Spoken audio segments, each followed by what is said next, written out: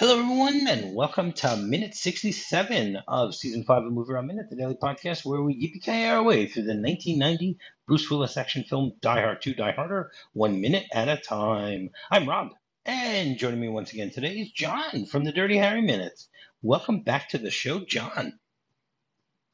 Thank you, Rob. I'm really grateful I can join you. I couldn't join you for When Harry Met Sally because, I do Dirty Harry Minute podcast and it was too triggering for me. I thought maybe it was some sort of fan fiction about Dirty Harry getting a wife and Ah, I couldn't deal with that. So I had to sit that one out. I never, So I'm I back never now. even thought about that. That's interesting. That's very interesting. And who do you think Sally would be then, if it's fan fiction? Hmm. Any guess? The only I- Sally that comes to mind is Sally Kellerman. I don't know why. I can't think of any other. She's in MASH, right? Yes, Yeah. I don't know. The unfortunate universe of Dirty Harry is his wife died in a motor car accident, so it's very sad. Maybe her name was Sally. Actually, I think in the novelization her name was Denise. But yeah, maybe they got that wrong. the least Maybe it said the should have better. been. Maybe it should have Yep, been Sally. That Sally. that actually would have Denise. been very funny if they chose those names because of Dirty Harry. That would have been great. Yeah, So it's a big universe. so I'm glad that you're able to come to this movie and discuss it with me without having any preconceived notions about it being fan fiction. Again, this could be John McClane fan fiction. You know, it could Yeah, be it could be that this is connected to I don't know, the Sixth Sense, where the character there is having a dream sequence that he's John McClane. It goes back to the exactly. whole fan theory that Indiana Jones is basically a dream that Han Solo has when he's in Frozen in Carbonite. So I don't know. Could be. This could be a last minute sort of occurrence on an Owl Street. Like Gruber is thinking this, Hans Gruber, when he's falling down slowly, this other scenario flashes through his head before he meets the ground. It could be. Yeah. Maybe. Sure. Actually, I would think if that was the case, then I think that Die Hard with a Vengeance would be more what Hans Gruber would be thinking of, because he would try to find a way to enact revenge on John McClane. Yes. Yeah. To his So and when brother, we get yeah. there in a few seasons from now, you and I will try to remember that and bring that up again. That makes sense. So minute 67 begins with the DOJ guy finishing his sentence and ends with Barnes giving a warning. So yesterday we ended things with John trying to get into an elevator, but a hand is held up by the DOJ guy, and he basically says to him, "No civilians," and we get the last syllable of that of that sentence today. Hmm. And apparently the DOJ guy doesn't want John involved, even though John's the only one who really has been helpful this entire time. But I guess bureaucracy. We don't want no John McClane. No And homers. No homers. and then John looks over and is trying to get some help, maybe from Trudeau, and Trudeau has a look on his face that he is sympathetic to what John's going through, and he wants to help him, but he does not believe that he can. And then as the elevator doors close, once again John is alone, which I think is great because you know John McClane works much better on his own. As much as you want to say that he's a team player, if you look in any of the movies, past or present, from what we're talking about right now, John McClane is always at his best when he is alone against the bad guy or against the situation. And Exactly. and You that's one of need the to reasons why be we a love loose him. cannon. Yeah, that's right. Precisely. I, I know this through Dirty Harry. Can't really have the partner that lasts more than one movie, and yeah, he's just got to be that loose cannon, fighting the system and finding his unique um, solutions to problems. The answers seem pretty clear to him, but no one else can see that there are simple solutions. That's right. It's the McClane solutions, I guess you can say, Yes. because he knows how to do it, and they know how to write for the character well enough that in at least the first three movies in the trilogy, we can definitely sympathize with John McClane with everything that he needs to do and how he's doing it and stuff like that. So yeah, I like it. I like the way that they do this. So once again, he's on his own, and then we linger on him for a few seconds. It's great that we can actually also see his shadow or reflection in the door of the elevator as it's closed. Also, Mm. and there's like a little golden hue around it. So maybe it's maybe they're trying to show that he's somewhat an angelic figure or something like that. I don't know if that's on purpose or not. It just looks that way. And then the shot changes and we once again see the NEA plane flying in the sky. And there's silence for a few seconds and then we hear what the and we see that it's the navigator. Okay, the navigator on the NE flight is played actually by a very famous actor, an actor by the name of Tom Everett. Have you ever heard of him before or seen him in anything before? No, I'm drawing a blank. Tell me. Okay, so Hadn't he's noticed. he's been he has 123 credits on IMDb. Wow. Okay, I'm trying to think of which ones, which of his credits are things that are recognizable. But I mean, he goes all the way back to 1977. He was in his first role was in The Goodbye Girl, and then he was on a whole bunch of TV shows during the course of the 80s. He was in Beverly Hills Cop in 1984. He played like a thief in that movie. Most of these roles that he's had over his career are small roles. We're not talking about big roles, but still, And then here in this movie, he plays the navigator.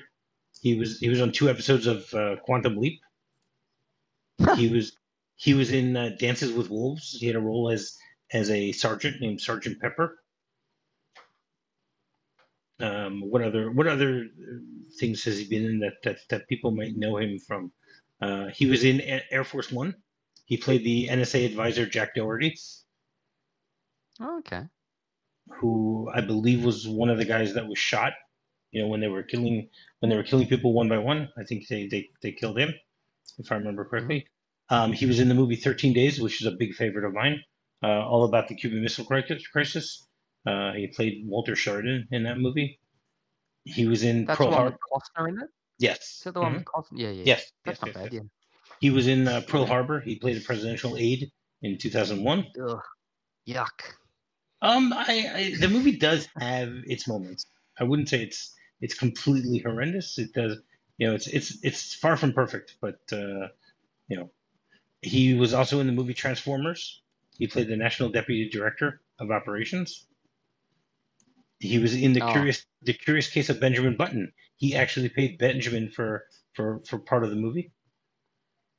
Hmm. There was a TV show that I really enjoyed him in 2007 called Journeyman,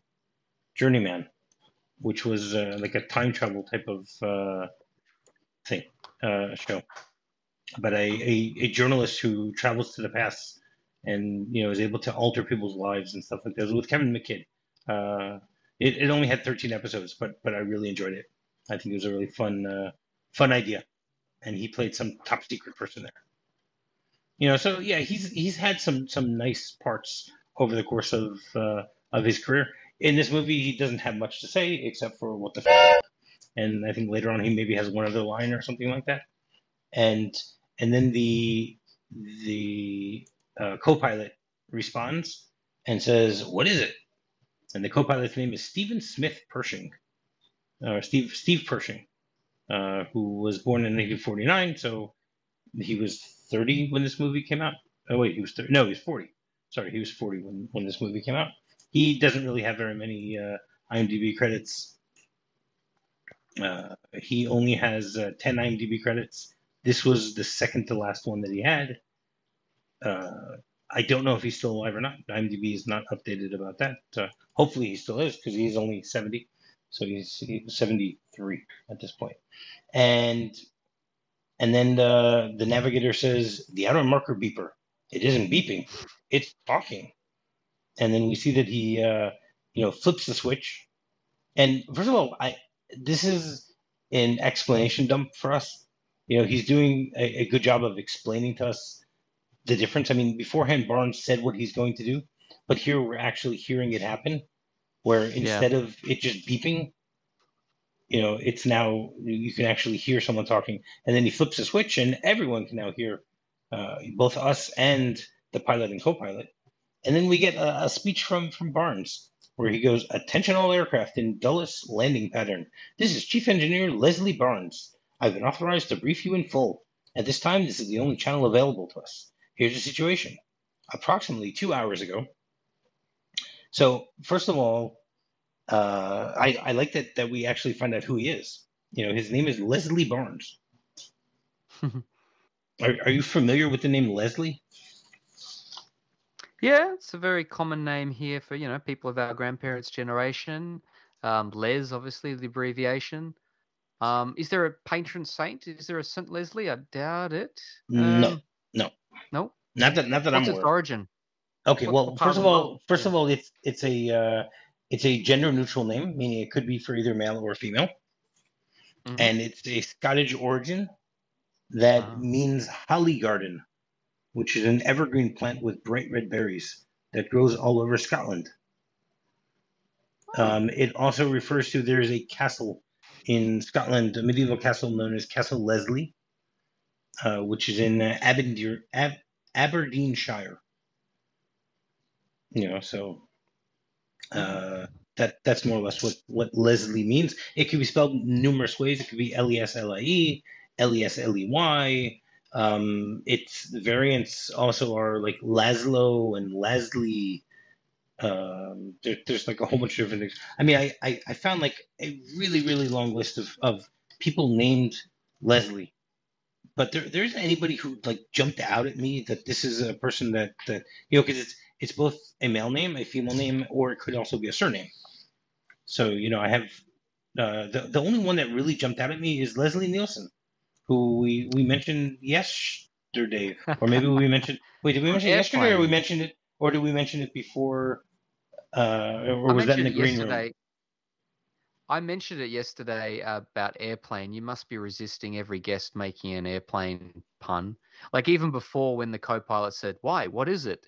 After the guy said, "What the beep?" Yeah, It's well, it's the act of co-mating with another member of the other sex, but that's not important right now. that's right. Surely, yeah, every guest has been making these jokes. So yeah, Leslie, there you go. That's true. Did you know that Bob Hope's real name was Leslie? No, His name was he Leslie was. Bob Hope. Oh, I do know Yeah. he was born in England, wasn't he? Like Cary Grant, but left when he Yes, was he a was born littling in or England. something. Yes, he was born in England. Leslie Howard, Hmm. another British actor. Leslie Jordan, who just passed away a few months ago. He was a comedic actor. Maybe the So name Leslie was chosen on purpose. Oh yeah, yeah. You mentioned Leslie Howard. He was shot down in a plane too, I think, yes, in World War yes, Two. we Yeah. talked about that. We talked about that. I think it was in week 3 when I think it was when Niall was on. I'm pretty sure Ah, we talked about that when he was on. yeah. Interesting. Such a sad story, isn't it? I think Yes, maybe there was a spy connection. Maybe he was also. yes. They thought Yeah. there's suspicions. There's a conspiracy theory that he was a spy, and that's why they did it. You have an actress named Leslie Ann Warren who was very famous in the 80s in a lot of different movies. She was in Yeah, she was Clue. in. Yeah. Um, so yeah, I Another mean they're airplane connection. Yeah, she was yes, in Hanover Street with Harrison Ford. Obviously right, played a pilot. Yeah. So there you go. It all that's comes right. back to aviation, man. Yeah, completely. So yeah, so we find out that his first name is Leslie, and now we know why everyone calls him Barnes. Uh, and then the shot changes, but we're still in the same time frame, and we're back on the plane, and we see Victor and Thornburg walking to the galley, and you saw a stewardess just leave the galley at the same time that they get there, and then Victor says, "Wait, wait till you get a load of this," and then he gives Thornburg, an earpiece for him to listen in on, and we continue to hear what Barnes says. And he says, "Do not accept any instructions claiming to be from our tower unless you hear your own flight recorder access code. The terrorists have got all our systems." And Yeah. this is something that I never paid attention to, what he's actually saying when Thornburg is listening, because it's we hear it very the tone is very low where we can hear it, and it makes a lot of sense. But if the bad guys have taken over controls of everything and they know what flights are on, I mean, they have all those little plastic sheets of each of the flights. They wouldn't have the the the flight recorder access code of each of the planes, or is this Mm. more or is this more for them to say, okay, this is going to be our code? So even though Stewart and his men know the code of using, of they know the access code, but if they but they don't know that when they're speaking to the plane, they should say, okay, NEA flight X access code 1234. It's us in the tower. Maybe that's what it comes down to. It's like a code phrase to be using. Could you think that could be what it is? I'm inclined to agree with you, but even going back to first principles, like the pilots must be so confused. Like perhaps maybe they know Barnes's voice. No, they wouldn't. But perhaps his message is the terrorist speaking. That could be So also. even if they did get the right code, yeah, as a pilot, I wouldn't necessarily be agreeing with or like believing everything Barnes is saying to begin with, anyway. Well, maybe the people in the Yeah. plane know that only someone like Barnes would be able to tap into the outer marker beeper, and instead of making it beep, talk. Yeah, no, that's true. You could rationalize it that way. I'm sure this conversation is happening in the cockpit now between the pilot and the navigator. Yeah. That's right. But you're right. They do take it too quickly at face value and believe everything that's being said. Maybe that has to do with the fact that this takes place in a pre 9/11 world, meaning that if it were to be taking place now, then there would be much more suspicion. Yeah. Can I ask a question? Surely most of the planes have seen the other plane crash? Well, we talked about this a little bit last week. There's a lot of fog, and they're very Hmm. high up, so maybe they didn't see it. I Okay. mean, the fact is that when the planes at the end of the movie get closer, then they're able to see the flames from the other plane that's going to explode. So, I mean, I think that's a good enough explanation that from the height that they're flying, they actually cannot see the plane, Yeah. or the Okay. the the debris and the fire and stuff like that, Yeah. with cloud cover or anything like that. I mean, first of all, it's a good thing that Victor actually was paying attention. That he was listening to this beeping sound, which I'm assuming we talked about this, earlier. It must have been really annoying for someone to have to constantly be listening to a beeping sound. And that's what Victor was doing. He might have wanted to listen to. He was listening to his headphones beforehand, so he was possibly listening to some good 80s or 90s music at the time. And then Thornburg bugs him and tells him that he wants to start listening to this beeping sound that is just constantly beeping every 5 seconds, 10 seconds, whatever it is. So I don't know, but There's a bit of it still there's works. yeah. One thing I noticed on replaying this, there's a bit of movie time logic. Like Thornburg just listens to it for like 3 seconds before currently like getting up to speed of what's going on. Like Of even course, before you hear the word terrorist. Yeah. So it's a bit of movie time logic there, which that's always right. makes me laugh. Yeah. Yeah. No, well, as soon as he hears the word terrorist, and then he turns to Victor and says, "Holy shit, get this on tape." And I think, I yeah, I love just, how Victor already just, has the tape yeah. out. He's already now. You remember beforehand, he pulled up a very large radio to be listening to here, and now he just has what looks like a Walkman. Where's that big radio that he pulled out last week? Yeah, exactly. Sir, you're gonna have to stow that above your head. So, That's right. No, but again, he's now listening on a Walkman and is able to record it. You know, and then we continue to hear Barnes say, "And now have control of everything except this channel." So it goes back to, okay, they know everything about they control everything in the airport, but the one thing they can't control is the outer marker beacon. That's what it is. And then the stewardess tries to push them away and get them out of the galley. And Thornburg says, "Give us a second here, please." At least he's being polite. You got to give him credit for that because he's usually not. And then Barnes continues again. "This channel is secure, but your own transmissions are not. Do not repeat. Do not." And then he gets cut off with what he's trying to say. So I mean, it's very interesting that it goes back to what you said before. How do the pilots know that this is authentic? And the fact that Barnes is telling them, don't acknowledge just because then the other will say it. So it can work the other way too. Think about it. If it was Stewart who was doing this and he was the one sending out, giving this information to the pilots, and then he were to say, if you hear from anybody else, just ignore them because, I'm the real person. Just mind-boggling thinking about the whole thing because it could go either way. That there's a Exactly, could go either way. It makes me think the aviation authority probably has a contingency for this, like pilots having really unique passwords or something that only they know before a flight or something direct from the tower. You'd like to think there's some sort of system. But each tower, you have thousands of towers around the country. If you want to try and keep something like that secret, you can't say, to everyone, okay, my code name is Batman. And everyone knows that when John is flying, then the code is Batman, and when Niall is flying, then the code is Superman. No offense, Niall. And I should have thought that one through a little earlier, and used the Batman for him. But whatever. That just as the example, I think it would have worked that way. So I don't know. Yeah. Still, I'd like to think there's some sort of, anyway, the fact that I can't think of the top of my head doesn't mean it doesn't exist, but some other level of protection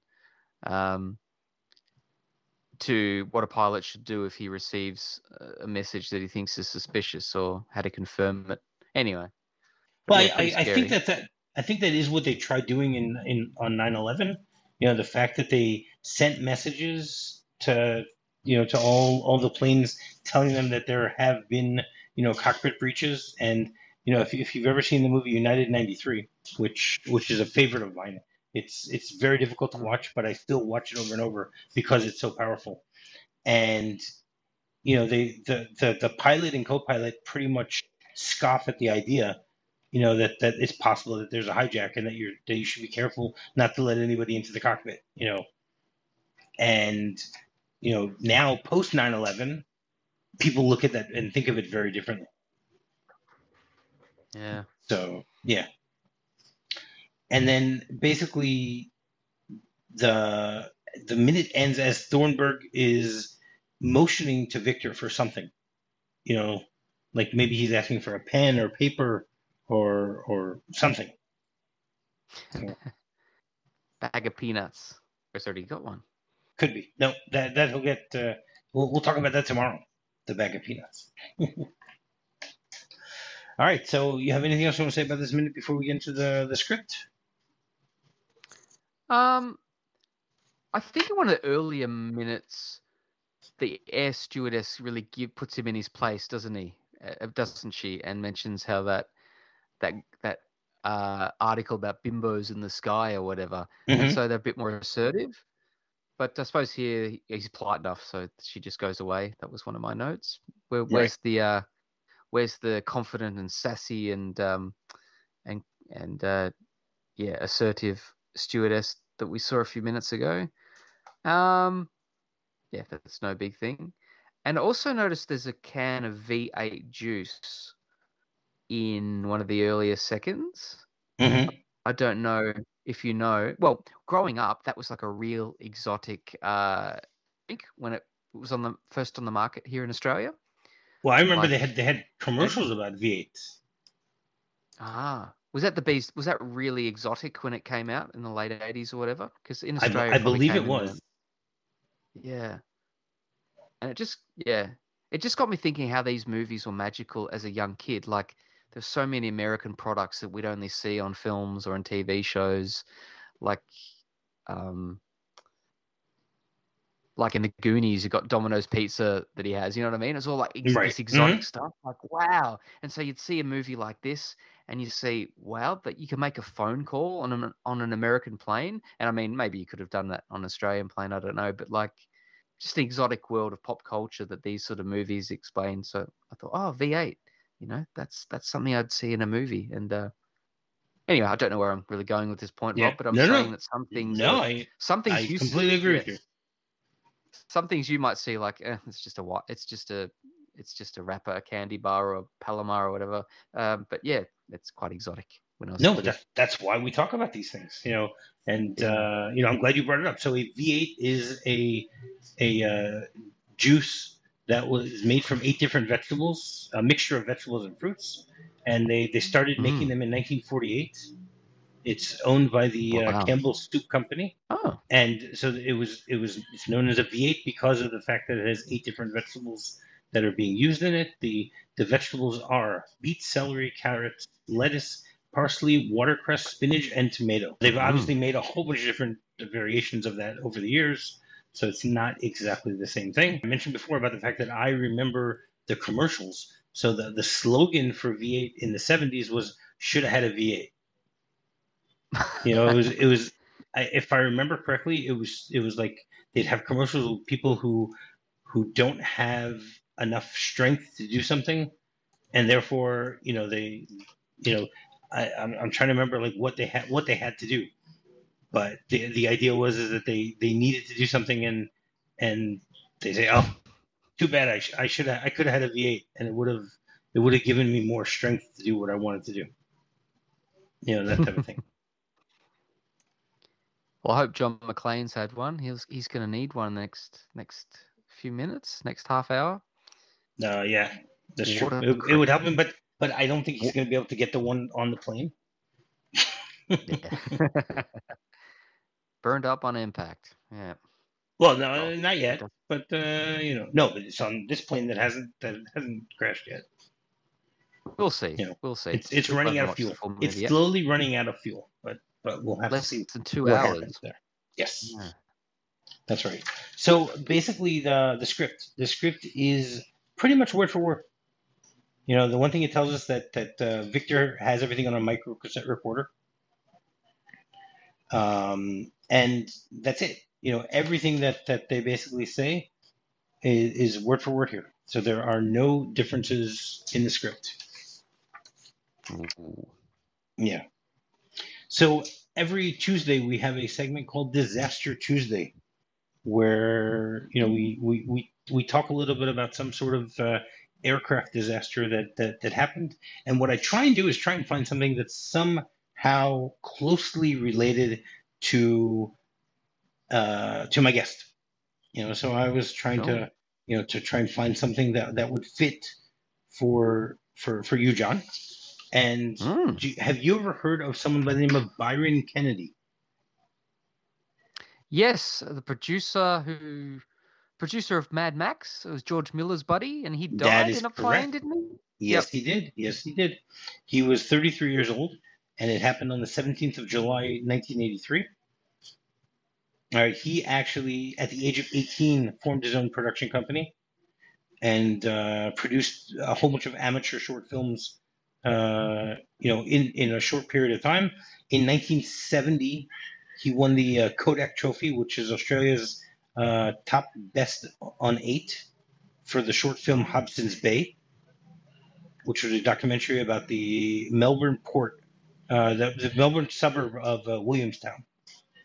And That's by right. getting money for this, he was able to start, traveling around the world and doing other things. He met George Miller in university in 1969, They were in the University of Melbourne together.